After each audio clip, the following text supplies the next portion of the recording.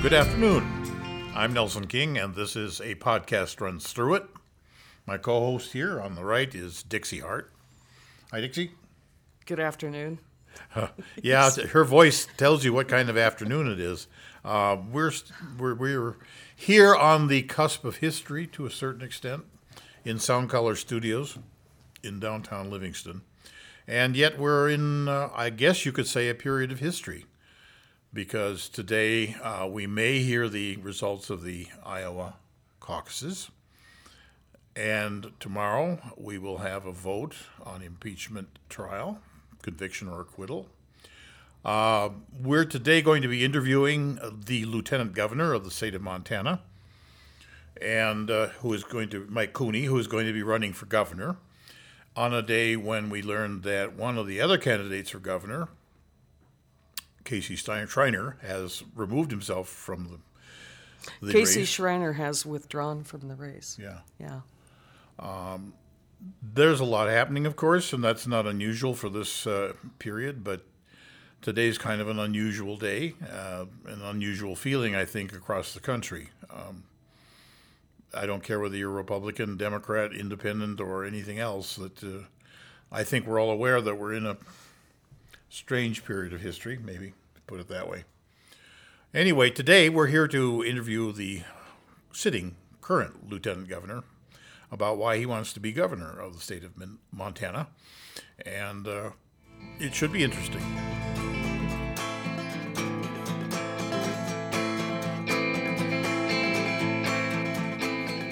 Well, we are continuing our series of interviews with people who are running for statewide office and other offices as well. But in this case, we have the current Lieutenant Governor of the state of Montana, Mike Cooney, and he is running for governor.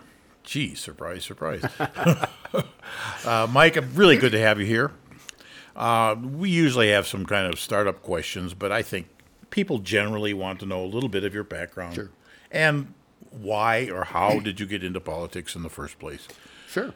Well, first of all, thanks very much for having me. It's great to be here in Livingston and very happy to be appearing on your podcast, and thank you for having me. First of all, I'm a Montanan. I grew up in Butte, a little community just down the road here. And I have to say, growing up in Butte was, I always tell people, it really did help make me the person I am today. When I was growing up in Butte, Butte was a very diverse community. I used to go as a kid, go into people's homes, and I used to, sit there and I'd visit with Grandma and Grandpa, and Grandma and Grandpa didn't speak English because they were from the old country, and that just had an effect on my life and who I was. And Butte was a great community to grow up in, and I cherish that. Went to public school there, graduated from Butte High, went off to the University of Montana. Got a degree in political science. After I thought at first I was maybe going to go into journalism, but then took a turn into the political science field. Had you already made the turn into politics at that point? That was about the time I started making the turn into politics. And I will tell you, I had the opportunity to be an intern at the legislature one time as part of my college curriculum. And I'd never really had much to do with the legislature, so I went over there, spent a time as an intern, got to work around it, see how it worked, and it just made my curiosity and my excitement blossom about possibly one day I'd love to have the opportunity to do that. I did not realize that it would be the next election when a seat opened up in my hometown of Butte. And I got a call from some people, and they encouraged me to run. And so I went and ran, ended up in a pretty tough primary, but I survived it. I didn't have a Republican running against me. So once I got through the primary, I was fine. But I did get elected. Mm-hmm. And I was pretty young. I was 19, 20 years old, around that time frame. So it came quickly. It really did come quite quickly. But I think it's very important that our process allows for all people of all ages to be engaged. I think we're a citizen legislature, and it's good to have a representation of the citizenry involved in the legislative process. So I took that role very, very seriously, and ended up serving 2 terms in the State House. And then I finally found myself in a position where I had enough credits to graduate, and my my girlfriend decided that she would marry me. So I was graduating, getting married, and I needed a full-time job. So my friend, who I'd done a little work for when he ran for Congress the first time, Max Baucus. This was the Baucus era. This is the Baucus era. He was then just in the Senate, offered me a job, and I ended up taking the job. But as part of that, he asked me not to run again for the legislature, which I was happy to get a full-time job to replace a part-time job that didn't pay particularly well. But Max gave me this job, and I was in Butte for a while, and I was married at the time. That was right when we were first married. We just celebrated our 40th wedding anniversary this past December. But and then he offered to take me to Washington, D.C. After a couple years in Butte, and I moved to Washington, D.C. with my wife, and we lived there for about 4 years, worked on Capitol Hill. Great experience. It's really neat to see how, coming from Butte, and my wife had grown up in Phillipsburg and Butte, and so it was a great cultural change for us to move to Washington, D.C., and it was wonderful. Great experience. We grew a lot. And then we, after about 4 years, after 4 years and a baby who decided to join us at the time, we decided to come back. We wanted to get back to Montana. And Max moved me back to Helena, which he had an opening. That's how I ended up in Helena. Worked there for a couple more years for him. And then an opportunity came up that allowed me to seek the office of Secretary of State, which is a statewide office. And it was a big jump. It was a big leap. But I did it, ran for it. I was successful. And I got elected in 1988. And started serving in 1989 and served in that office until 2000. So my first term was before term limits. Term limits came in 1992. They were approved, and so then I had 2 more terms after they were approved. So I was actually there for 12 years as Secretary of State. Thoroughly loved that job. Being involved in the election process, working on ways of making it easier to do business in Montana, being on the land board. That was very exciting to be a part of that. We just parenthetically wanted to say that one of our missions here is to get people aware of these statewide offices, some of which I think most voters don't even know they exist. I think so. And really have a vague idea of what they do. And they're very important. And you mentioned the land board, because most of these offices are on the land board. All the statewide offices sit on the land board. As far as governor, attorney general, secretary of state, state auditor, and superintendent of public instruction. Those are the 5 positions that make up the land board that manage our wonderful state lands and our school trusts. So, it is a very important position in so many ways. Anyway, after in 2000, I ended up leaving office, went to work for a group called Healthy Mothers, Healthy Babies, which is a statewide nonprofit. And at that time, we were working very hard to make sure Montana families and children were educated about the CHIP program, the Children's Health Insurance Program.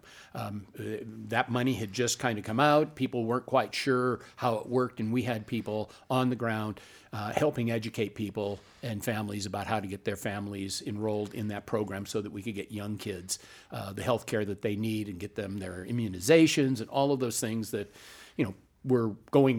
people were doing without because they just didn't have the ability to pay the price, but CHIP really did help. And they didn't know how to get into it.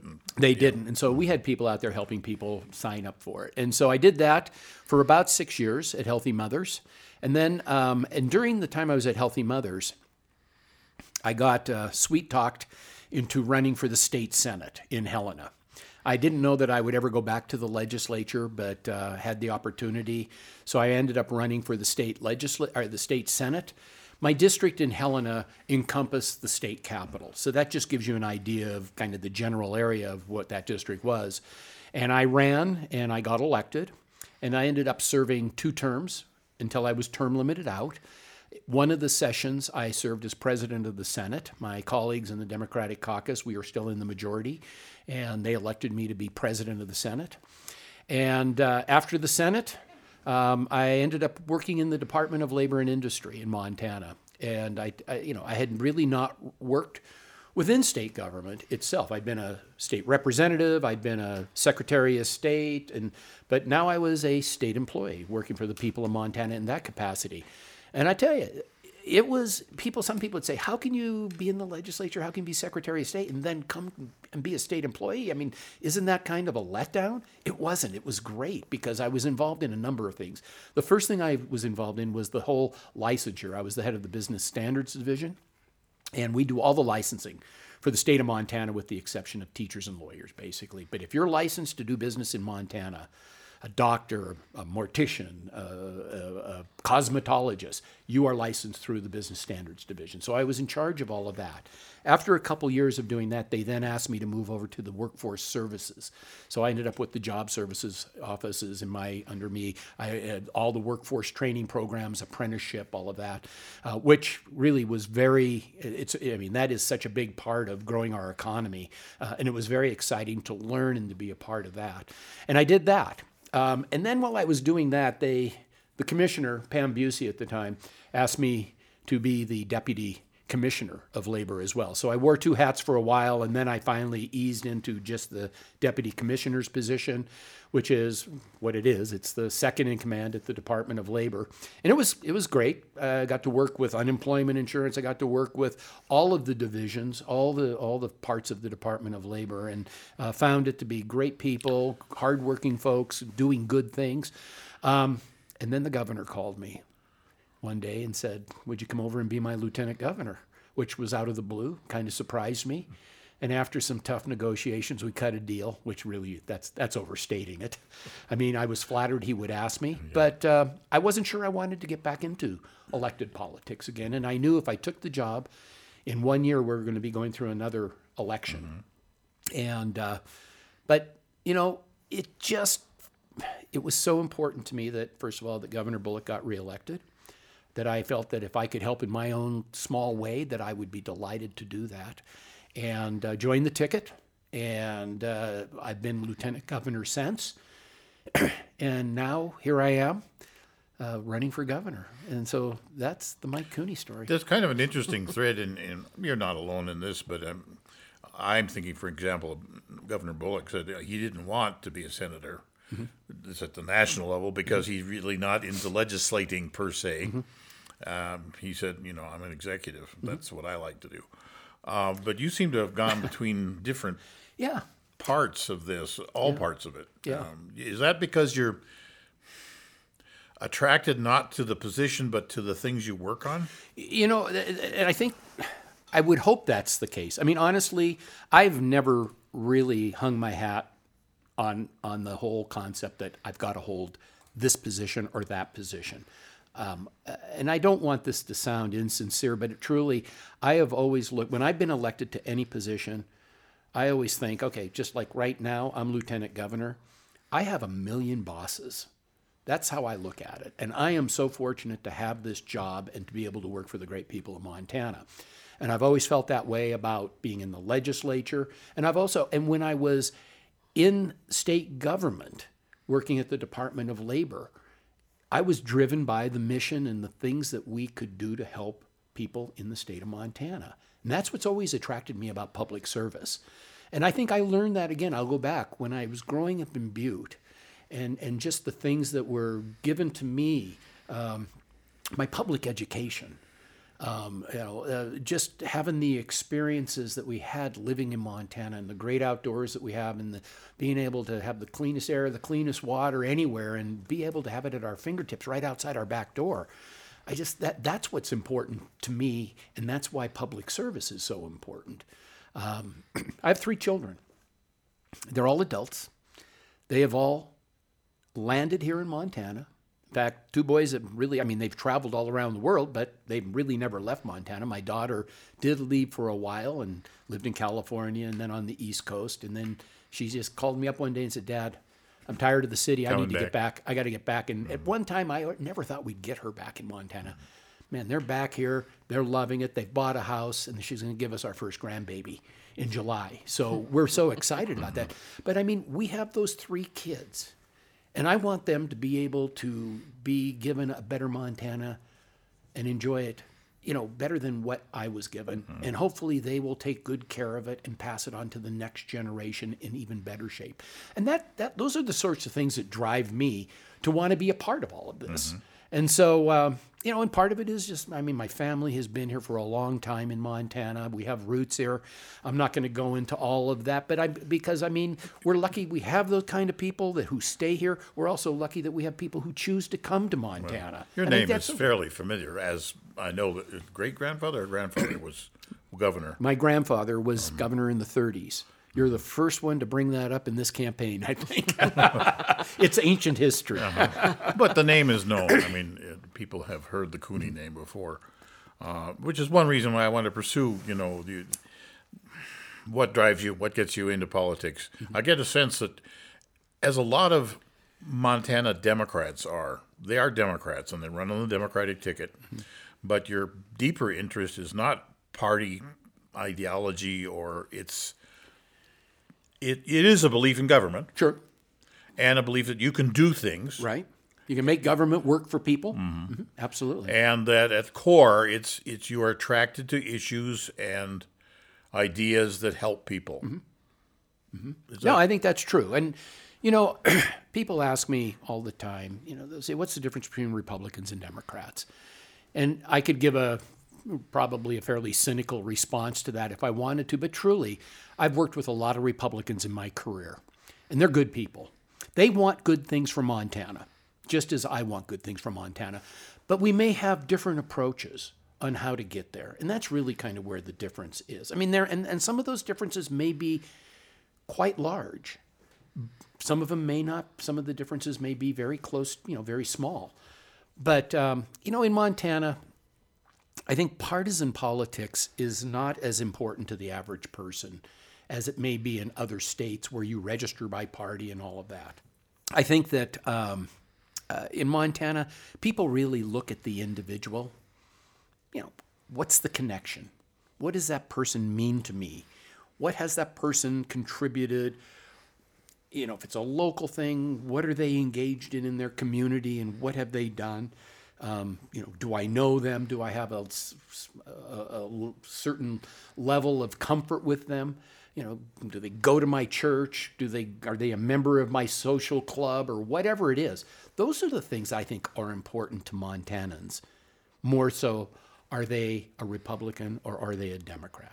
You end up with those people who that is important. But I say the average Montanan is really looking at the individual and what they have done, what they've contributed, and what is their connection to Montana that is important. Kind of leads to a lot of people outside of the state particularly, but even people inside the state wonder, in an era when, let's say, the Republicans have dominated the state legislature mostly, and we have obviously very conservative president and Congress most of the time, and this is so-called a red state. How is it that you have Democratic leaders, Democratic governor, Democratic senator? What's the secret sauce for a Governor Bullock and a Senator Tester? And I think maybe the question to you is, how do you see you fitting in that? Sure. Well, again, first of all, I think people in Montana typically vote for the person. They don't vote party on the average Montanan. So I think that's one thing. I think secondly, Montanans want balance in their government. And so they might, when they vote, they might say, okay, I might vote for this Republican who I know because they go to my church and we're in the same Cub Scout group or whatever. It's very personal in my opinion on the local level. But since I'm voting for that person, I think I might vote for this person over here for governor, because we might end up with all Republicans, more a majority, and I agree with a lot of things they want, but I also think it's good to have balance. And I think I think there's some of that goes into it. And I think the other thing is people like Governor Bullock, Senator Tester, myself, we all have a record of basically people can look at us and say, we're not opposed to sitting down and trying to find solutions with whoever. And we can see where there's been great success, where we have been able to bring people together of very different views and come up with some very good public policy. And I will basically say how we accomplished Medicaid expansion in the last legislative session. That was bipartisan.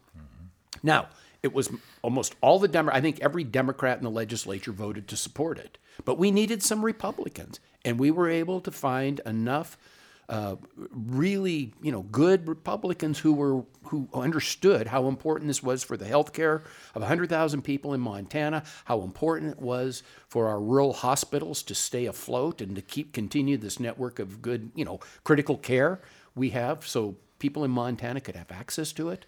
And they came together and said, we're here to do good policy. Doesn't matter. We're going to put the politics aside.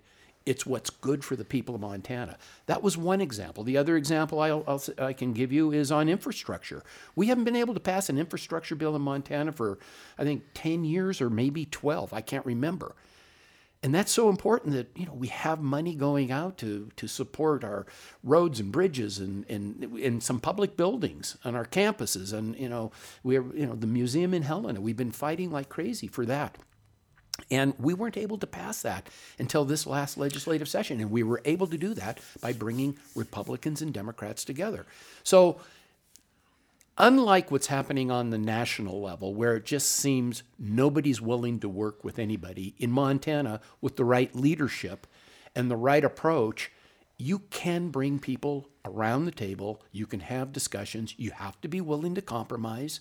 And you can accomplish good things. And we've demonstrated that's possible. That's how Governor Bullock's done it. That's how I've always done it. And that's how I will continue to do it when I'm elected governor. Yeah, I wish more people understood that the last legislature, even though it was a so-called conservative legislature, which it was by numbers, Yeah, we got some good things done. A lot of things were done. Yeah. And we've had an opportunity here to interview people who played a part in that. Some of them are running for office. In fact, we've noticed the quality of the Democratic candidates this cycle is really high. Yeah. And some of them, quite a few of them, are graduates, if you want to put it that way, of the class of the last legislature. You bet. Absolutely. And they seem to have that practicality as a root of what they want to do politically. You don't get anything done if you walk into the legislature or you walk into any office in government with the attitude that it's my way or the highway. I think we've seen people try to do that, and that is not successful. You get nothing done. And I think people do expect government. People say government needs to run like a business, and they expect things from government. And people will have differences of opinions as to what those things are and how far they want it to go. But those are policy decisions that can be hammered out. What you don't want is just people putting their feet into the ground and saying, you're not going to budge me. If I don't get what I want, then that's it. I'm not going any further. That produces nothing. And as a result, I just think, first of all, you're not getting anything done. Policy's not being created, and issues are not being dealt with. And people do expect government to deal with issues. Speaking of issues, what a transition segue. to that. Yeah. I notice over your career, I think you've handled every conceivable type of issue, running from environmental issues to right now you have quite a segment on your website dedicated to global warming or climate change, et cetera. Women's issues, human rights issues, on and on and on. Of all the things you've dealt with, or let's say currently, what are your prominent issues? Sure. In the campaign, really, I've listened very carefully as I've traveled as both a candidate and as a public official around the state. I've listened very carefully to what people are saying. And I think that's very important that public officials try to listen. We like to talk, but if we listen occasionally, we learn some things. And what I'm hearing is that people are concerned about health care in Montana, access to affordable health care. They're concerned about prescription drug prices. They're concerned about, as our population is growing older, and some of the issues such as Alzheimer's and other dementia illnesses are occurring, what are we going to do about that? I will just digress here somewhat and just say my family has already gone through an Alzheimer's issue. My mother-in-law recently, a few years ago, died of Alzheimer's. And, fortunately for my wife's family, they had a plan in place. And it was just sheer luck that they had this, where they ended up being able to take care of all of the expenses, and she was in very good care until the day she died. But very few people expect that to happen, or are they prepared for it? So, I mean, that's going to be a big issue, because we know that population is going to continue to grow, and it's going to become a bigger burden on families, and frankly, we can't ignore that. So that's going to be one of the big issues. Prescription drugs, I've already come out with a plan, because of the president has directed the FDA and his Department of Health to start working on rules that would allow states to put together pilot programs to allow their citizens to import safely and legally drugs from Canada. And I have a friend who's a diabetic. A little tiny bottle of insulin can cost almost up to $300. She was up in Canada not long ago, stopped into a pharmacy, bought a box of insulin, the little bottles, $28 a pop. So it's not the end of the answer of the medical, of the healthcare situation, but it is one step that would allow Montanans to take advantage of something in order to keep a little bit more, few dollars in their pocket, and not have to be, trying to figure out if they're going to take their medication that day, if they could afford to do it or not. So healthcare is big. Healthcare is very big. Public education. Again, my wife, my kids, myself, we're all products of the Montana Public Education Program, and I think that we have a commitment to our kids to give them every opportunity to get out, get an education, and to be able to compete anywhere in this world. And if we don't do that, we're cheating them. And so public education is on the minds of people, and they're concerned about people who want to take money away from public education and put it into other areas. We have a candidate running for governor in Montana right now who is saying public education is a monopoly. Exactly. And I just disagree with that. We do not need to be tearing that system down. We need to be building that system up, because that is what we owe our kids, and it's good for our economy. Mm-hmm. Right. When we are absolutely preparing our kids to go out and take the jobs, whether it's here in Montana or someplace else, that is good for our economy. And right now, a lot of employers are saying, we're having a hard time finding good employees. Well, we need to figure that out. And we can do it with our current education system. We can do it with our apprenticeship program. We can do it with our 2-year colleges. We can do it with our 4-year colleges, making sure that we're keeping our tuitions at a reasonable rate where we're not indebting our young people for the rest of their lives. And we've been able to do that in Montana by freezing tuition and keeping college. We're one of the states in the nation where we have kept our college tuition probably one of the most affordable anywhere in the country. It's still expensive, but we're not seeing the growth in the cost as we've seen in other states, and we need to continue to build on that, not tear it apart. You seem to have a comprehensive view of the education. Is that one of the areas that really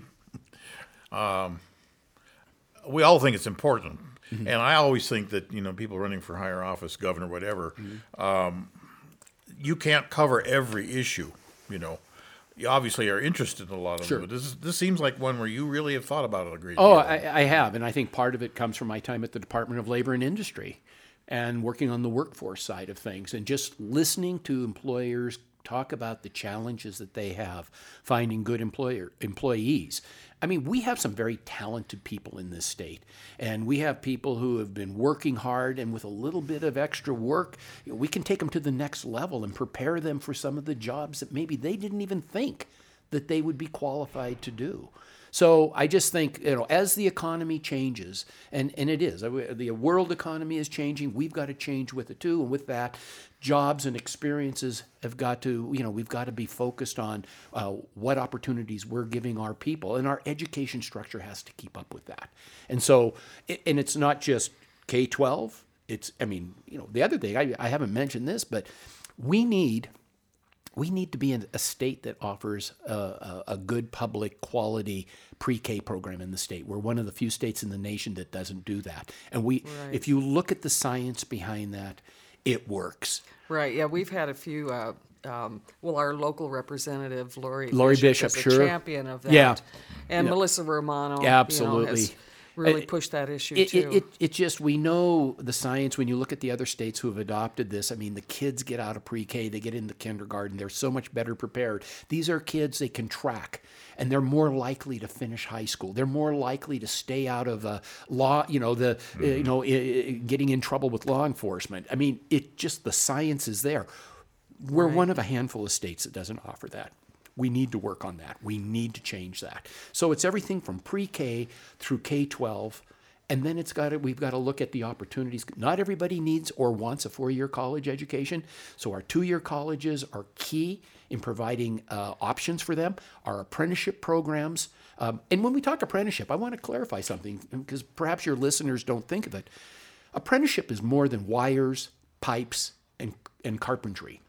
It's IT, it's finance, it's pharmaceutical. There are over 1,000 apprenticeable positions already recognized in the United States today. It covers the gambit. We need to make sure that Montana kids and Montana people understand what's out there and what options there are. Because when you go into an apprenticeship program, you're getting paid to learn. And you get out of a program, you are going into a good job, and you don't have any debt.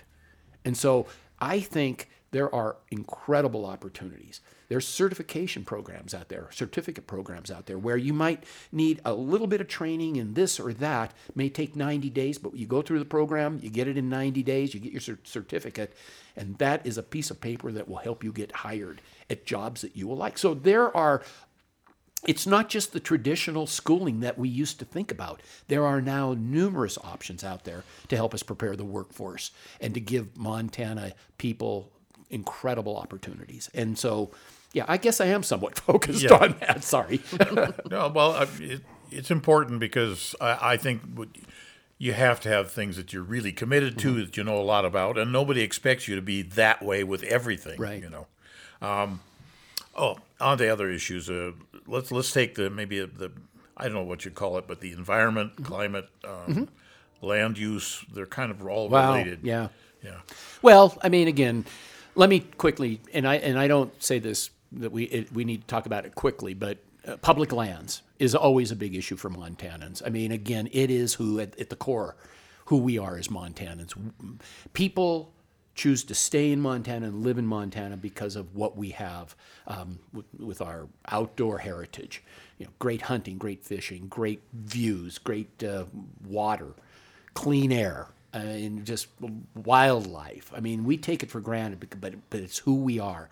It's also quite an economic tool and an economic driver as well, because our outdoor recreation economy is growing big in Montana, and we're attracting manufacturers for outdoor gear and equipment. We are, a lot of the high-tech firms that are coming to Montana. I mean, just in your neighborhood of Bozeman, you talk to those folks there. One of the reasons they're choosing to come here is because they find it very easy to recruit people, because people love the quality of life that they can be offered here. They move to Bozeman, they move to Livingston. They know they have some of the greatest trails that they can be on at 5 o'clock when they're done at work, or on the weekend they can be camping, whatever it is.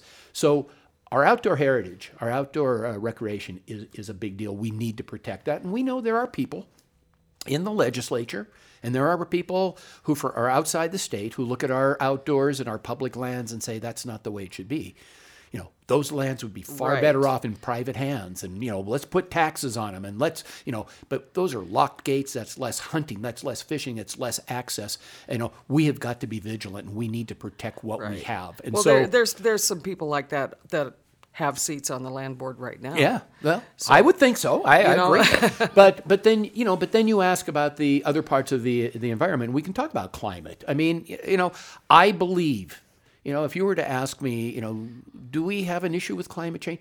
Science would tell you, yes, we do have an issue, and that human beings do affect that. I mean, the science is there. And I know there are people out there who don't want to believe that, but we have to be vigilant about that. I mean, this is probably one of the biggest challenges I think we have ahead of us. And what I mean by that is our young people are going to be saddled with the things that we can't fix. And that's not a good legacy, and we need to start working on it now. And they're getting angry about it. They are, and rightfully so. So, 10 years ago, my wife and I decided, just kind of out of the blue, we're going to put solar panels on our roof of our house. We didn't really know a whole lot what we were going to do, and we just thought it was the right thing to do. And if everybody would take a small step like that, and there's numerous things you can do, but if everybody would do it, we could start making a dent in some of the issues that we're dealing with. So, back then we didn't think about it quite as much as we're thinking about it now, but I'm happy that we made that choice. We've got to start looking at things. I mean, there's a number of issues. The coal economy in Montana is changing.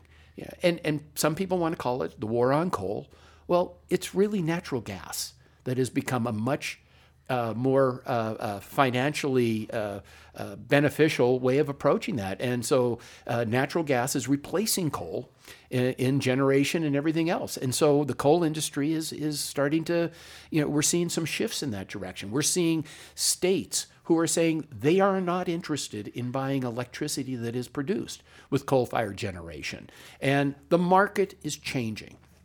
We've got to change with that as well. I'm not going to say that, coal's going to go away overnight, but it is changing.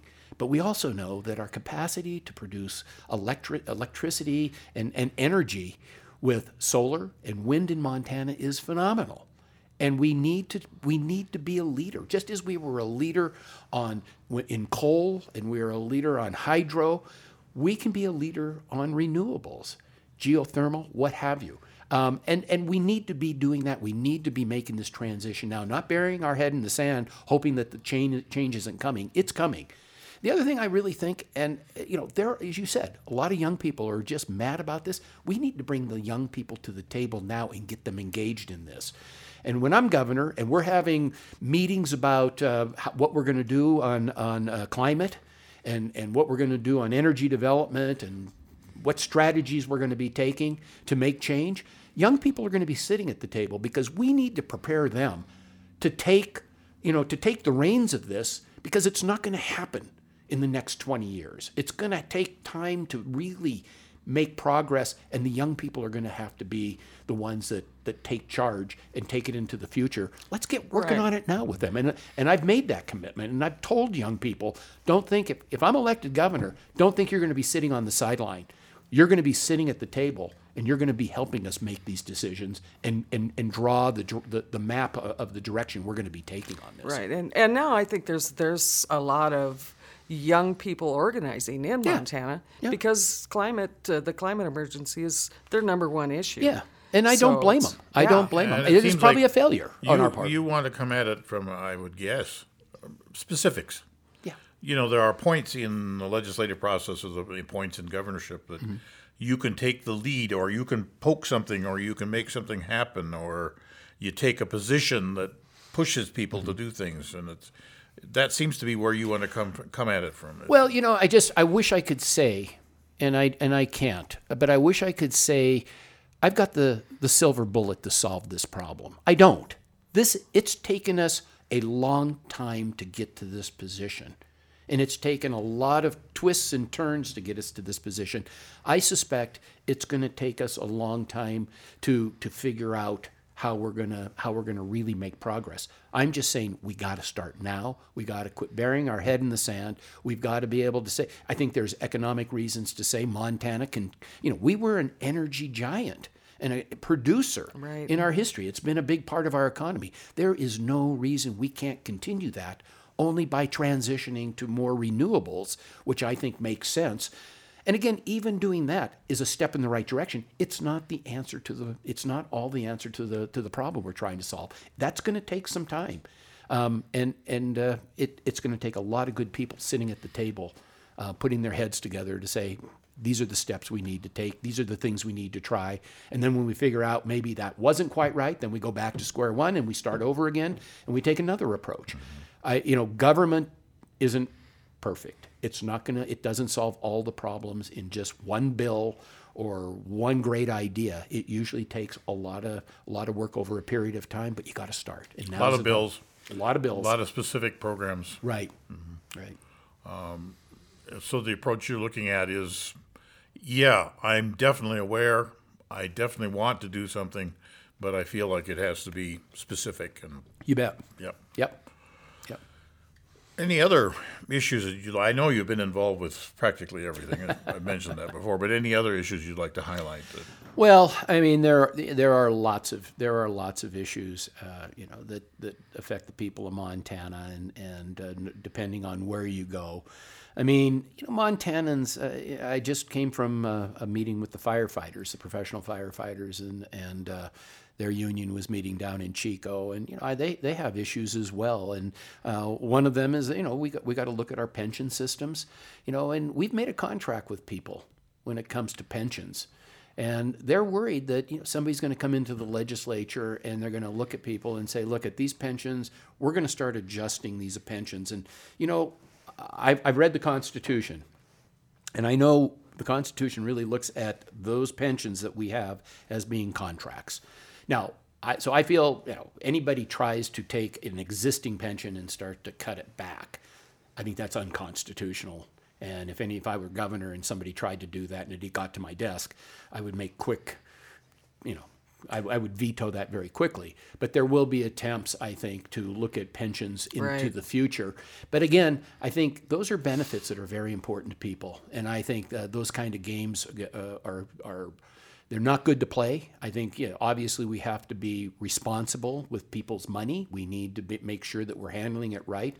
But we also have to make sure that we are putting ourselves in a position to be competitive out in the workforce arena. And we cannot be offering our people less pay, less pensions, worse benefits. We're not going to be able to compete with our neighboring states if we do that. We've got to, people in Montana deserve the best and the brightest, whether it's from our teachers, whether it's from our public employees, whether it's from our, our firefighters or whoever.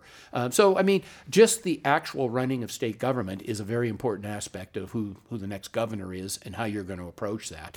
And I've been on the inside, I've been on the outside, I've been, all places in between. I know how it works. I know how to push government to make it work. I know how to make sure that the people are getting their, they're being brought to the table to get their voices heard so that government is doing the right thing. And that's what excites me about the opportunity of serving as governor. And, and having been lieutenant governor, I've had a chance to kind of sit back and watch it happen from the inside. And, Steve Bullock has been a friend of mine for a long time. You may not know this, but I gave him his first job in public, in state government. He was my chief legal counsel for about a year when I was Secretary of State. And he still brought me on as lieutenant governor. So I must not have been a bad boss. But I'm proud to call him my boss because, I've watched him work and watched him bring people together. One day during a special session when we were looking at some very serious cuts in the budget, and the governor had proposed some revenue enhancements, otherwise known as in some tax increases, to try to raise additional revenue so we wouldn't have to make these cuts in social services and in corrections and in healthcare and education. Those are the three big areas that take the biggest hits because they're the biggest part of the general fund. But he came in one day, and I said, how you doing? And he said, he says, I didn't sleep at all last night. He says, if we end up having to make these cuts, this really affects Montanans. This affects people. This affects families, the elderly. And you could just see the weight that was on his shoulder. And so, being governor is not the easiest thing in the world. You have a lot of responsibility, and you can't control everything because we have our three branches that we all have to respect. And so, I approach this very thoughtfully, very carefully. I know, there will be days that I probably go, oh my goodness, why did I do this? But on the other hand, I can tell you all my experience in all of my jobs since I've been first in the legislature to where I am now, I've gotten up every day saying, gosh, I've been given a blessing to be able to come to work and do what I'm doing each and every day. And when you get that one Montanan that walks up to you sometime and just says, hey, I just want to say thanks. You did this, and it affected me this way, and I just wanted to say thanks. So if I ask you the question, is there something or a thing that really makes you proud of all of the 40-plus years that you've been in public service? Yeah. I will give you two examples, and I've thought about it because I get asked this question. Number one, I will just tell you, when I was Secretary of State, I helped spearhead the Capitol restoration. And I don't know if you've been to the Capitol, but I mean, it was a mess. It was falling apart. It took us many years, but working with a lot of people, and a lot of people get credit for it, we got the Capitol restoration done. And I just look at that, and I'm so proud of what we did. And it is really, truly the people's house. And I just love that. So that is a big one. But I think at the time, I was walking through the Capitol one day, and this woman came up and just threw her arms around me. And I was like, whoa. And she said, I just want to thank you. And this was when I was working at the Department of Labor. She says, I want to thank you. She says, my daughter went off and got training to be a cosmetologist. She has to be licensed by the state. She said she got kind of gummed up in her licensure, and it looked like if she wasn't going to get through and it was going to postpone her getting into business. She's a single mom. She needed the job. And I made a call to you. And I got a lot of phone calls. She says, I made a call to you, and the next thing I know, my daughter was sitting for her test, and she passed it. She is now practicing. She's making money. She is providing for her family. Thank you for what you did. I mean, I honestly didn't remember even doing that, but she knew I did it. And I just thought, that's a way government can run. And it was a small thing, but it wasn't small to them. But it was, it didn't register on my screen. But it made me so proud that somebody could call me up and tell me the story, and I could make a phone call or do whatever, and I could just make that happen. And there was no, I didn't treat her differently. It's just that it was an unfortunate situation. We figured out how we could make it work, and she was able to get her job and start paying the bills. What more, and providing for her family. What more do we want for our people? And it answers that perennial question that every politician gets: what have you done for me lately? Yeah, but again, it's far more than just what you're doing. I mean, it's just, again, every day you can have a positive impact on people's lives. You can't do everything for everybody, so you can't make everybody happy. But it's just those little stories really have driven me to want to remain active and be involved. And I hope that as future generations, come into politics and come into government, that they keep that in mind, that it's not about who you are. It's not about the title you get. I've had a lot of titles. I don't care about that. I honestly don't. When people insist on calling me Lieutenant Governor, I just say, hey, my wife or my mom and dad gave me the name Mike. It works just fine. You're not going to insult me. But it's not about that. It's about what you can do and what you can accomplish. And at the end of the day, you hope you leave Montana a little bit better than what was given to you. One last area, which is not as optimistic or as positive, or at least not right now. Every governor, even though it's Montana, it's a smaller state, in quotes and so forth, has to deal with national issues. Sure. They blow your way whether you want them to or not. Right now we have a very strong period of government is bad and therefore we shouldn't use government to do anything. And it's obviously you don't believe that personally, and Democrats in general don't believe that. But we have one question that we ask everybody because it's a current issue. And I have to go and Dixie yells at me because I can't remember this one. But it's basically we have one statement here. I don't yell at him. Yes, you do. I hit him. But it is germane to what's happening right now in the Senate, Sure. Which is, do you believe it's appropriate for the President of the United States to ask a foreign leader to investigate a political rival? Yes or no? No, I don't. It's not appropriate. It wouldn't be appropriate at any level. I just, I think. So you couldn't go ask Trudeau to, give you money for your campaign? No, I couldn't. I mean, I tell you what, as governor, there are a lot of things. You make an interesting point. With all the problems in Washington, D.C., there's not a lot getting done in so many ways back there. And so the states have had to pick up the slack. Everything from trade. Since I've been lieutenant governor, I have been on trade missions down to Mexico, talking about how we're going to market our barley down there. I've been up to Canada talking about our wheat going up to Canada and our softwood lumber issue. And as Washington has been paralyzed up until just recently when they passed USMCA, but when they did away with NAFTA and all of these other things, a lot of our trade just stopped. And one of the things we decided to do was to continue to have conversations with our biggest trading partners. So we would stay in contact with them. We would continue to develop those relationships because Washington wasn't doing it. Now, we can't go out as a state and make our own trade policies with these foreign countries, but we made darn sure that our foreign partners and our trading partners understood where we were and what we hope to do, so that when they do pass and bring these new trade agreements together, that we didn't have to go back and start at square one, that we could go right back to the same partners that we'd been working with, because they knew how interested we were in making sure that we were able to market our products and that our farmers were able to market their products. And it's been a very tough time, but states have to sometimes fill the gap, even when it's a little bit out of their wheelhouse. They've got to be prepared to step in. So I did not have the opportunity to talk to Trudeau, but I did have the opportunity to go up and talk to people in Alberta, and other folks in Canada. Was back in Washington and had a chance to visit with the ambassador. Well, it was actually the deputy and whatever the title of the second in command at the Canadian embassy. And I was down in Mexico talking to all our trading partners down there. They buy a lot of barley from us because they do beer. And they like our barley. So we wanted to make sure they understood that even though trade was difficult and it was making it difficult on them, and they were out looking for new markets, we wanted them to know that when this thing is resolved, we're going to be ready to get things up and going, and we love your business. So that just kind of gives you an idea of where the state have to become creative and start working on issues that the federal government, ultimately dropped the ball on. And we've seen more and more of that in policy. Absolutely. As well as in Paris Accord and everything else. States have come together and they've agreed that they will meet the Paris Accord guidelines.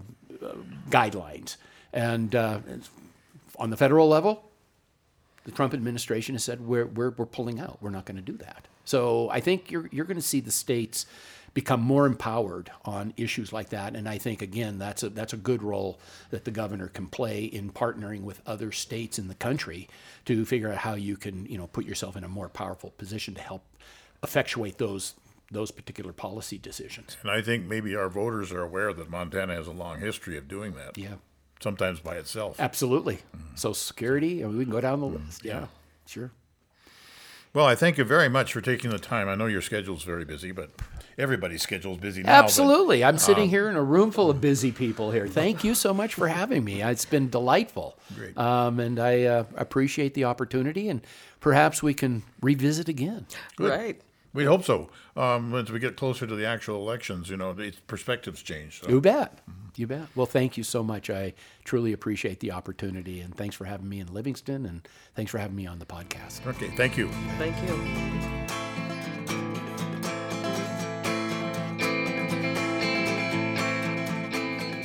We just finished up the interview with Mike Cooney, who is the sitting lieutenant governor of the state of Montana, and he's running for the governor's office.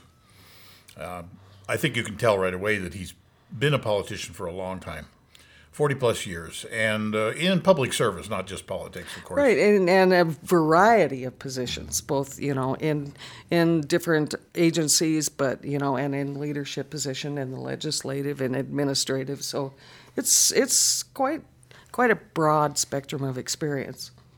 Yeah, I think he's one of the more experienced people we've interviewed, and this seems to be kind of a thread that they've had a lot of experience, and they appeal at a certain level to Montanans, which I think he brought up himself.